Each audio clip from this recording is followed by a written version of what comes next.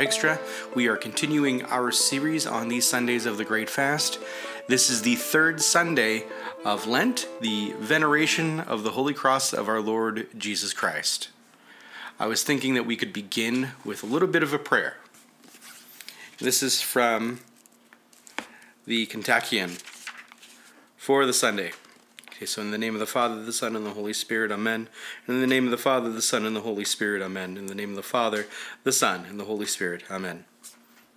No longer does the flaming sword guard the gate of Eden. The tree of the cross has quenched its flames gloriously. The sting of death and the victory of Hades are banished. And you, O Savior, came and called those in Hades, return again to paradise. I wanted to begin by saying that this feast is a little different from the other feasts of the cross in our liturgical year. This feast is different from the one in September specifically because this one does not commemorate a specific event per se. Yes, Christ's victory is won at Calvary. It's a place and time that can never be separated from the content of the cross. Today, though, is meant to be kind of a rallying moment in our Lenten journey. We have taken a break, not with our Lenten observance, but kind of thematically. We reflect that after our labors is something greater than any of our efforts could ever achieve. At the same time, the gospel doubles down on our involvement in the cross during Lent. We read the words of Jesus in St. Mark's Gospel today that anyone who wants to follow me has to pick up the cross. Anyone who wants to be a Christian needs to know that there is suffering. And so it's kind of a mixed bag of things when we look at the cross. We look at the cross and we know that our Lenten labors are not yet over, but they're not in vain, that we're going towards something. We're reminded of the end goal. But also, at the same time, there's no half measure in our Lenten observances. We actually go into it further. And so to say that it's a break is kind of true. To say that it's not at all a break, that it's doubling down on Lent on this Sunday is kind of true also. I was talking about last week on the podcast that every year there's been like this a food group, not necessarily a food group, but like a chain, a fast food chain that kind of pulls at my heart. Like I wish I could go eat there right now, but I can't, and it's kind of this dying to self. This year, it's been ice cream. I live right across from an ice cream store. Kind of like, one of those mom and pop places, and it's like one of the best ones in Saskatoon. And I see that open sign. I think in past years they weren't open at this time of year. That has to be true because now I see that glowing red open sign, and I just think about the contents of their ice cream scoops, and how lovely that would be. But it's the third Sunday of Great Lent. I got to double down on my observance. Got to find some fortitude.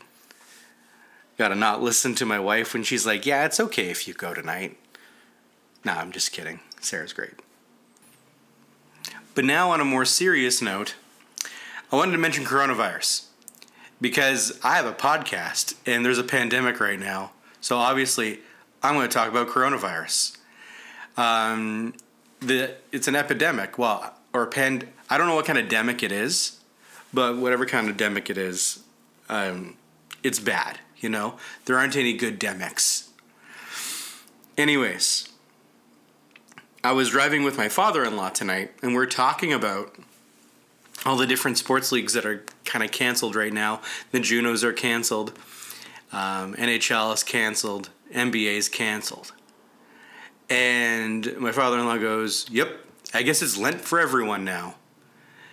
And I kind of gave me pause to think that it was just an offhanded comment, but no, he was completely right. He's completely right. It is now Lent for everyone. I often think that we don't really take into consideration the liturgical year and the events of the life of, the world. Like, we treat them like they're two parallel lines going in the same direction, and never, between them shall they meet. But no, I think they're mystically united. I think it's Lent for everyone right now. I think that's essentially what's going on. And we're going to be approaching the Sunday of the Cross in the midst of this kind of wild craziness. Whether it's sound or not, whether it's deserved or not, I have no idea. That's something that's kind of beyond my pay grade. There's a whole gamut of reaction out there, and I have no idea what's right or what's wrong. But I think that for a lot of us, we try to ignore the fact that we are going to die one day, and that we're going to encounter suffering. I was thinking back to Flannery O'Connor's short story, "A Good Man is Hard to Find." Now, I haven't reread it, so I'm going to try to recall what it happens in a little bit, in as much detail as I possibly can. Basically, how it ends is that there is this old grandmother who has been difficult in the entire story, not a kind person, not someone you want to be around, curmudgeonly. And at the end of the story, she is held at gunpoint by a few robbers. And in that moment, in being held at gunpoint, she kind of gains composure over her life, and she speaks in such a way that kind of undermines her character that she's kind of shown us throughout the previous story. And the robber, the bad guy at the end, shoots her. And she dies. And his what do you call it? Criminal in arms? I'm blanking on the term. His partner in crime. There you go. Oh my gosh, criminal in arms, really. Anyways, his partner in crime says to him, "Hey, that was a really good woman," or something to that effect. And his response is, "Yeah, she'd be a good woman if she had someone to point a gun at her every day of her life." And it's a chilling, very Flannery-esque kind of ending. Okay, what does that have to do with this? I think for a lot of us, coronavirus is that gun. It's the barrel of the gun, and we're at the opposite end. And we often, while we are at the business end of our mortality, come to certain realizations, we gain a certain composure, and we try to be better. I think that's what happened. Well, certainly, that's what the Last Judgment is meant to do. It's to gain composure over your life, over the fear of hell. And people used to say, I remember this kind of growing up in the faith, that they used to say, it's better to do something for the love of God than the fear of hell. But heck, the fear of hell isn't something that's beneath me. Sin ought to be beneath me. And if something like coronavirus, if something like the end of a barrel of a gun, like any kind of disease, if that motivates you to be better, if that motivates you to reject sin, then thank God for coronavirus. That is probably the most insensitive thing that I've ever said, that thank God for this current pandemic. But if we use it as a means to jostle ourselves, to gain composure over our own kind of rebelliousness against God, if it somehow dissuades us from sin, puts a bad taste in our mouth towards that which is beneath us, beneath our dignity, then thank God for it. Now, believe me, I want you to like me. And I want you to like this podcast. I want everyone to listen to this podcast. I want us for all to be friends. But if you believe that in this conversation about coronavirus that I'm not taking in the human cost of coronavirus as it has one, then I would like you to consider the following. I want you to think about the summer of shame, the summer of, I believe, 2018, where a Pennsylvania grand jury found that over decades and decades, hundreds and hundreds of children were abused viciously by those in their communities that they were supposed to trust the most. I want you to think about the sex industry. I want you to think about how there are thousands of people over decades who, for whatever reason, believed that the only real means for them to secure an income was reducing their bodies and sexuality as means of consumption. I want you to think about the marriages that have been destroyed. I want you to think about the minds that have been warped. I want you to think about abortion. I want you to think about the millions of lives who, unlike yourself, were not allowed to exist. I want you to think about someone else having the right to choose whether someone lives or dies, and your right to vote for representatives who hold these views. I think there is our human cost. So I'll repeat myself. If being at the opposite end of a barrel of a gun makes us do better, then so be it. I believe our course corrective begins with our veneration of the cross of Christ. And I believe St. John of Damascus' words today can help us do that. So let's begin. St. John of Damascus begins by citing St. Paul's letter to the Corinthians. The word cross is foolishness to those that perish, but to us who are saved it is the power of God. For he that is spiritual judges all things, but the natural man receives not the things of the Spirit. End quote. For it is foolishness to those who do not receive in faith, and what do not consider God's goodness and omnipotence, but search out divine things with human and natural reasonings. For all the things that are of God are above nature and reason and conception. For should any one consider how and for what purpose God brought all things out of nothing into being, and aim at arriving at that by natural reasonings, he fails to comprehend it.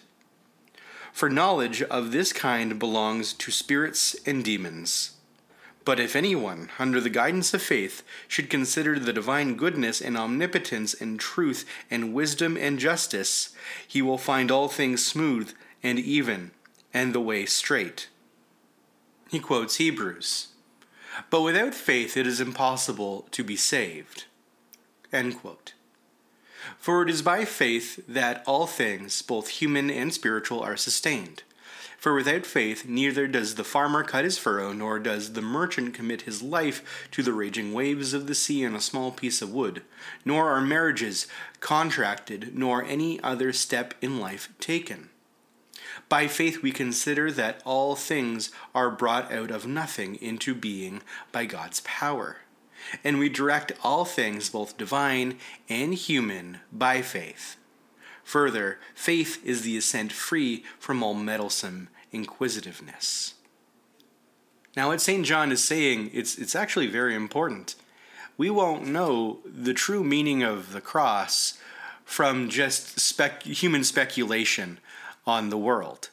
I mean, prior to Christ, it was a terrifying use of torment, now to be realized as this sanctifying symbol.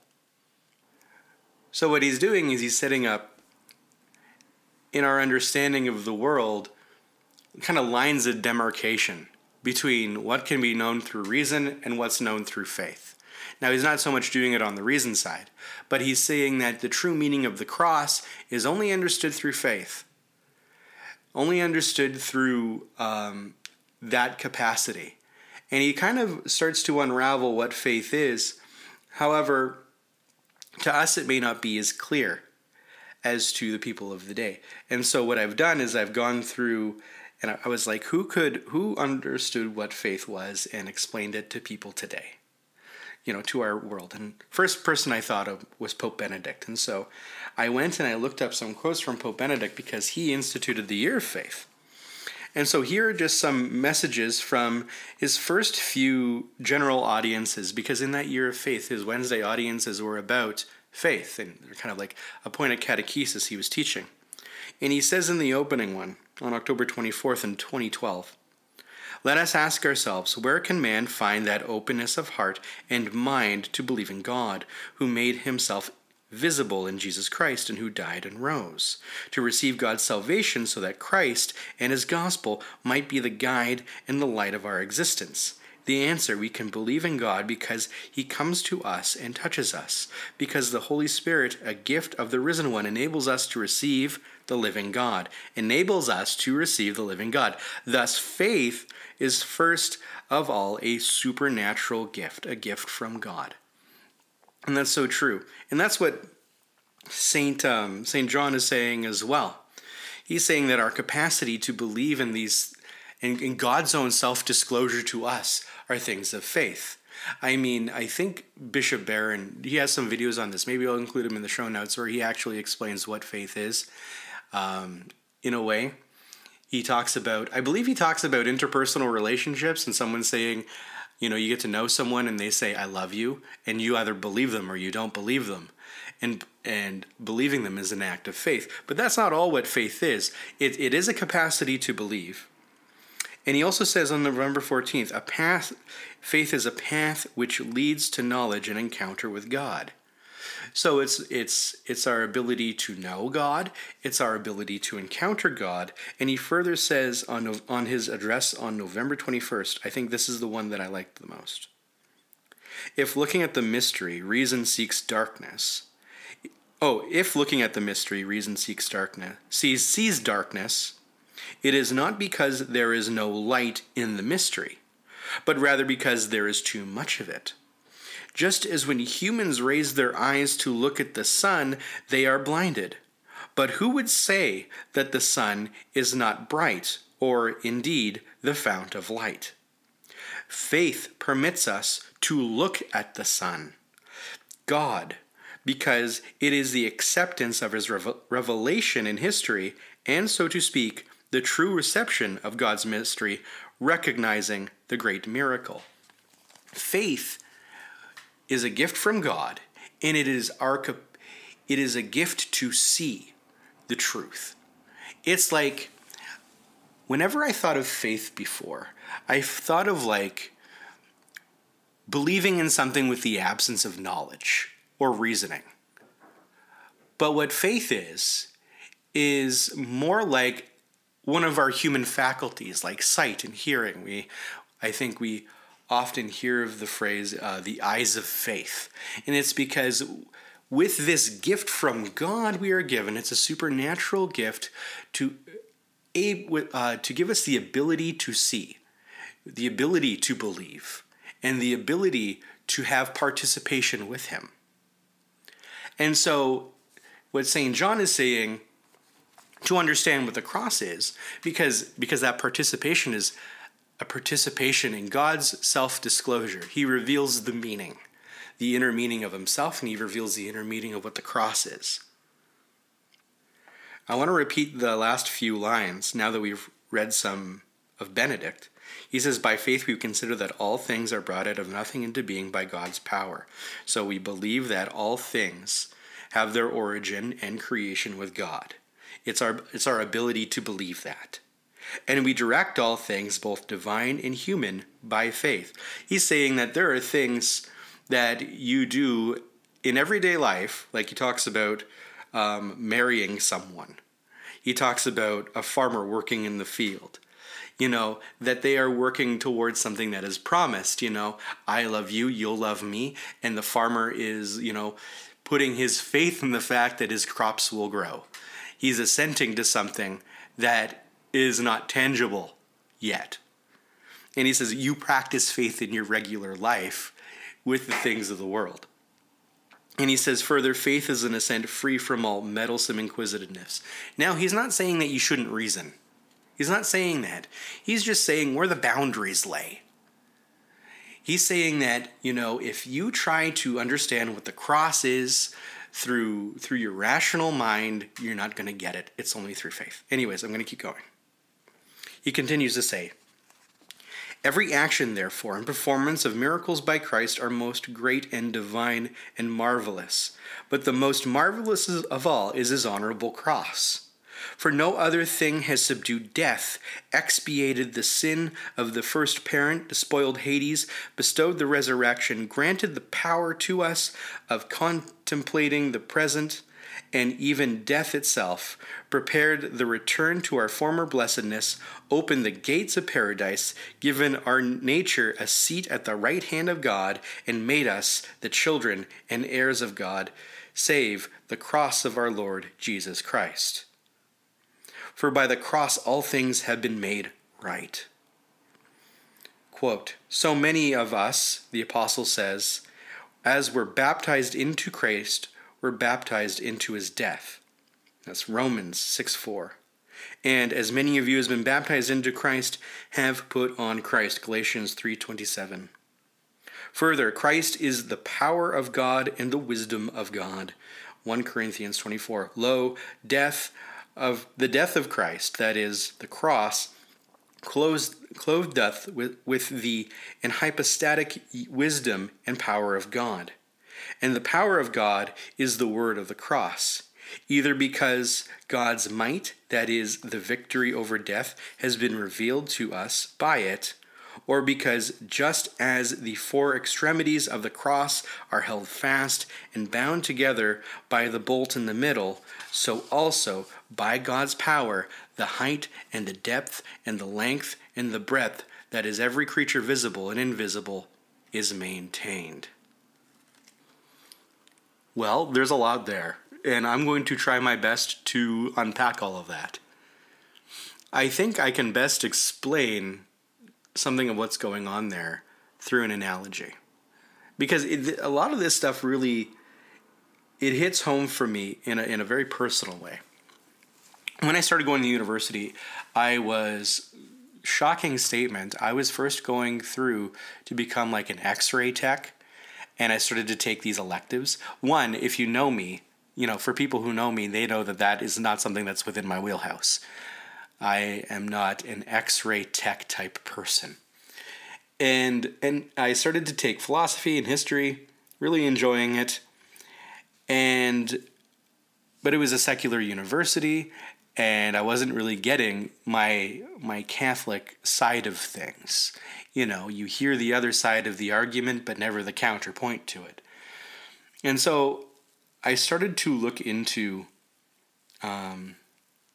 different resources. And one of them was Bishop Barron. And in one of his speeches, he said, we need to get back to an Augustine philosophy of history. And I was like, what's that? And what had happened was, that was my first little impetus to start to go down the history road. I took a break, but I'm getting back to my history degree. And I came across, when I was looking up what this Augustine philosophy of history was, someone who in the 20th century made it revive again was Christopher Dawson. He was a Catholic historian, an Englishman. And what a Christian philosophy of history does, it goes back to a retelling of history by St. Augustine in his City of God, City of Man analogy. And his own, it's a philosophy of history is actually, I wouldn't say is the right word, it's a theology of history. It is history that's understood in the light of the incarnation, of God's intervention into human history. And that is, to Dawson and to Augustine, to all the saints, the absolute climax of human history. To be a Catholic historian means believing that. means believing that the incarnation, the life of Christ, is the crux and is the centrifugal point that all history revolves around, is God's self-disclosure of himself, of his inner life, in becoming human and walking the earth. And what St. John is saying is that the cross is the most magnificent thing of that.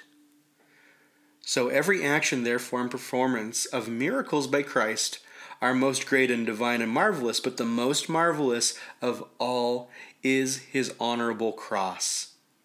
And he goes through all the reasons why that is. For no other thing has subdued death, expiated sin of the first parent, despoiled Hades, bestowed the resurrection, granted the power to us of contemning the present and even death itself, prepared the return to our former blessedness, opened the gates of paradise, given our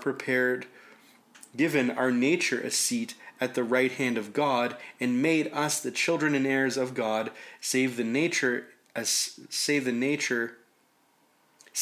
cross of our Lord Jesus Christ. And he ends it by saying, for by the cross all things have been made right. That problem that humanity had, the enslavement to sin, I'm not going to go through it again because he says it's so good and so all-encompassing that everything is accomplished through the cross. The cross is the most important thing that has ever happened and will ever happen. Any worldview that does not regard the cross as its premise is an idol. It is a lie. And it is an alternative religion. The premise of the cross is one that excludes all others. Matthew 12:30, Jesus says, if you're not with me, you're against me. If you have an ideology, if you have a narrative that you live your life to that doesn't have the cross as its necessary premise, it is an idol. Today we have worldviews that are just materialist and modernist. That only those things that can be seen are things that I can interpret my life with. Rather than understanding who I am and what the world is for through the self-disclosure of God, that is so magnificently seen with clarity, with Jesus, with his arms stretched out upon the cross, we look at gender ideology today, and it is physically the opposite direction of the cross. It is a crouching down and looking between my legs to tell me who I am and what the world is. It is actually an inversion of the cross. Now, we believe that all theology begins with the premise of a divine self-disclosure, a theophany, a moment where God shares something of himself that human knowledge could not attain on its own, and from there we speculate on it. We pray with it. And there are all these different kinds of quote-unquote theology now, where it's, gay theology, or feminist theology, or, eco-theology. But really, it's not theological at all. It's imposing these concepts and things that we find within the world upon God, and we say, this is what you're about, and not listen to what he says what we're about, what he's about, his own inner life. Anyways, let's continue with St. John's words. This was given to us as a sign on our forehead, just as the circumcision was given to Israel. For by it we believers are separated and distinguished from unbelievers. This is the shield and weapon against and trophy over the devil. This is the seal that the destroyer may not touch you. Exodus 12:23. And saith Scripture, this is the resurrection of those lying in death, the support of the standing, the staff of the weak, the rod of the flock, the safe conduct of the earnest, the perfection of those that press forward, the salvation of soul and body, the aversion of all things evil, the patron of all things good, the taking away of sin, the plant of resurrection, the tree of eternal life.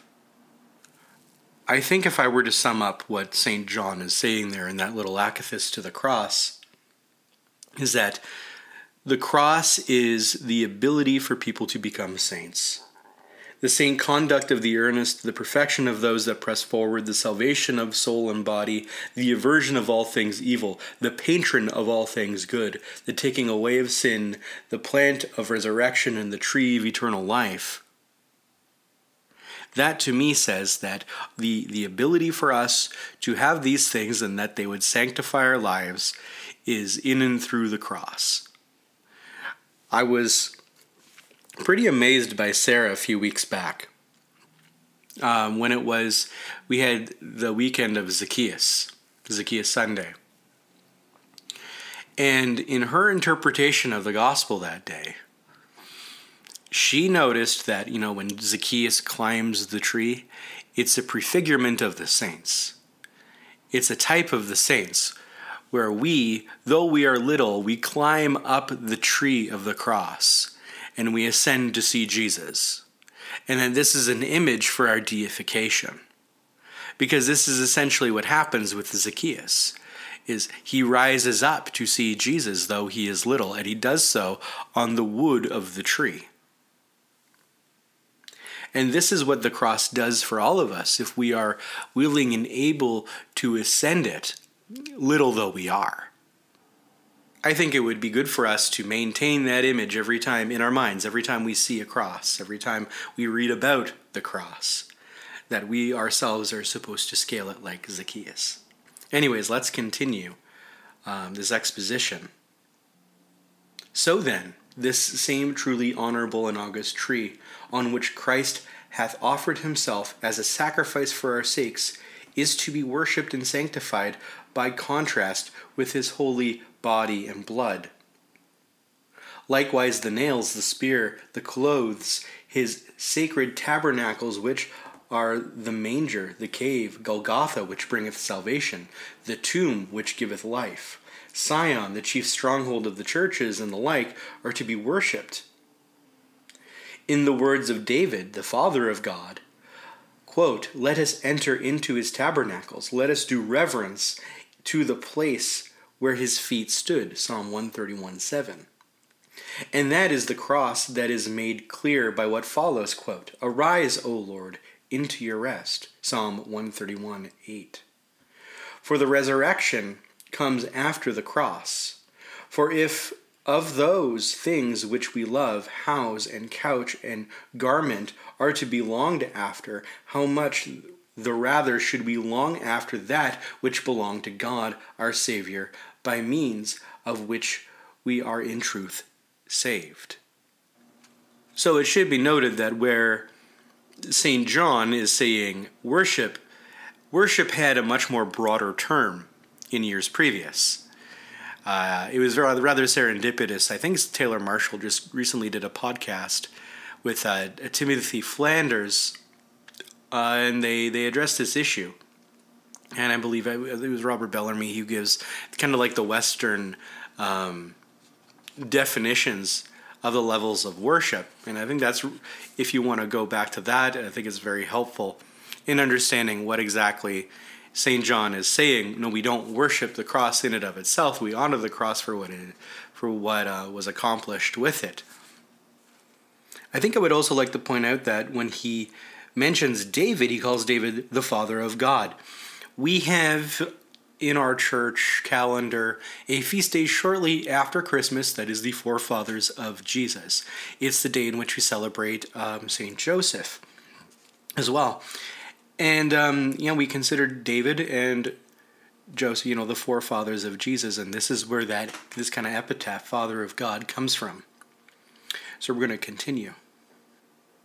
Moreover, we worship the image of the honorable and life-giving cross, although made of another tree, not honoring the tree, God forbid, but the image as a symbol of Christ, as we were just saying. For he said to his disciples, admonishing them, then shall appear the sign of the Son of Man in heaven, meaning the cross. And so also the angel of the resurrection said to the women, ye seek Jesus of Nazareth, which was crucified. And the apostles said, we preach Christ crucified. For there are many Christs and many Jesuses, but one crucified. He does not say speared, but crucified. It behooves us then to adore the sign of the cross. For wherever the sign may be, there also will he be. But it does not behoove us to adore the material of which the image of the cross is composed, even though it be gold or precious stones, after it is destroyed, if that should happen. Everything, therefore, that is dedicated to God we adore, conferring the adoration of him. This next paragraph is the final paragraph, and it brings everything to a very weighty close. The tree of life which was planted by God in paradise prefigured this honorable cross. For since death was by a tree, it was fitting that life and resurrection should be bestowed by a tree. Jacob, when he worshipped the top of Joseph's staff, was the first to image the cross, and when he blessed his sons with crossed hands, he made most clearly the sign of the cross. Likewise also did Moses' rod when he smote the sea in the figure of the cross and saved Israel, while it overwhelmed Pharaoh in the depths. Likewise also the hand stretched out crosswise and routing Amalek, the bitter water made sweet by a tree, and the rock rent and pouring forth streams of water, and the rod that meant for Aaron the dignity of the high priesthood, and the serpent lifted in the triumph on a tree as though it were dead.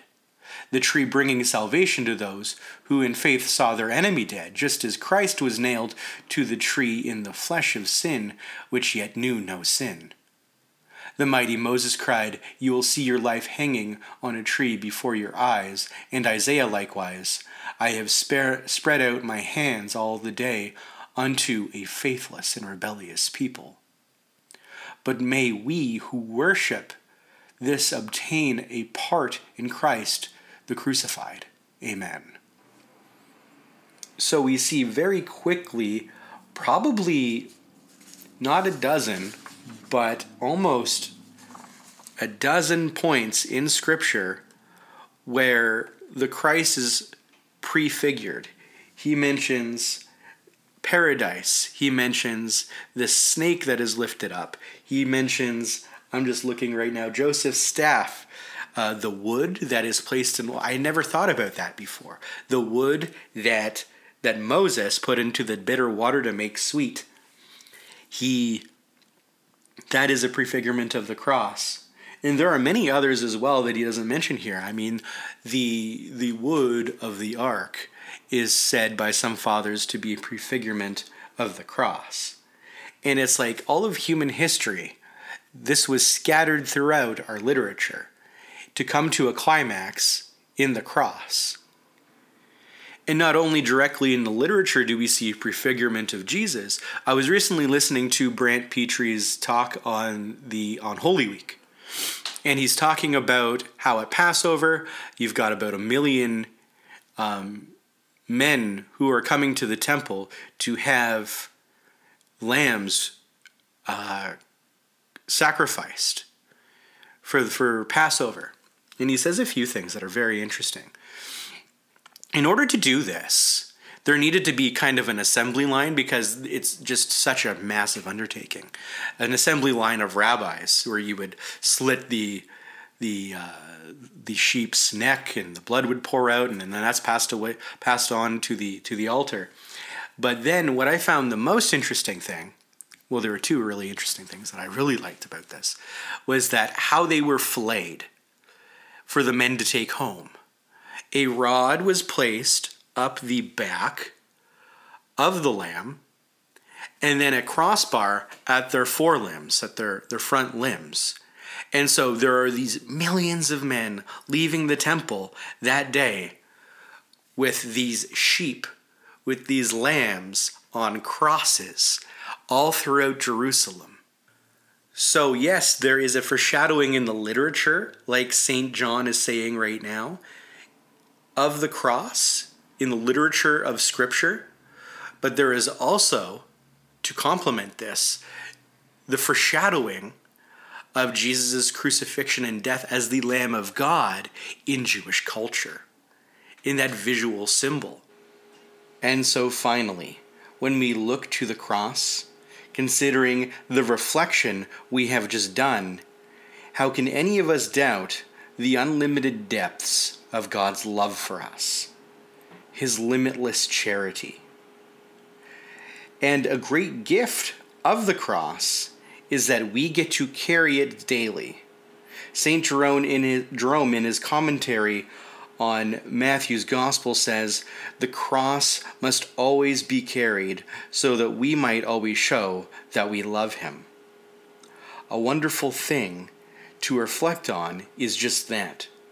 Through the cross, we are therefore allowed to show God our love in gratitude for his. I think as we approach this weekend, as we, from here on approach the week of Pascha, we're going to have a lot to think about now. And if you go online, maybe I'll leave a link to St. John's, St. John of Damascus's exposition of the cross, and you can read it over yourself and get yourself more prepared. I think also it should be noted that during the week of Holy Week, I think I'm going to omit any posting on our Instagram page. We did so over Christmas, like leading up to Christmas. We stopped posting, I believe, and it kind of dinged us a bit with our analytics. But whatever, I don't care. You shouldn't be on your phone during Holy Week. So we're going to be doing that. No posting. And there won't be any episode that week. I think I'm going to end this series on the Sunday of his entry into Jerusalem, and then I'm going to be done. And we'll be done season 3 then. And further news about any further podcasting you'll hear on our Instagram page or on our Facebook. So be sure to follow us there on Sword of the Cloud on Facebook and on Instagram. Also, before this season is up, I think we're going to be doing another icon giveaway. And I'm feeling inclined to do St. Joseph. Sarah and I have been doing the consecration to St. Joseph, and I believe it ends on the 19th. This is a Western tradition, and it's ending on the Western feast day of St. Joseph, but that's okay. We can still be cool. We can still be Joseph-loving Eastern Catholics. So I think we're going to be giving away an icon in honor of being consecrated to him. So stay tuned for that. Be on our Instagram, be on our Facebook, and look out for our next icon giveaway.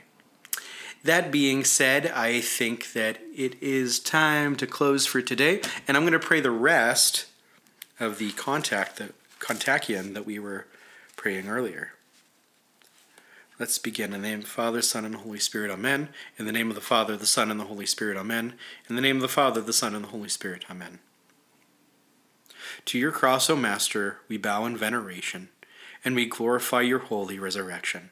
Glory be to the Father, to the Son, and to the Holy Spirit, now and forever and ever, amen.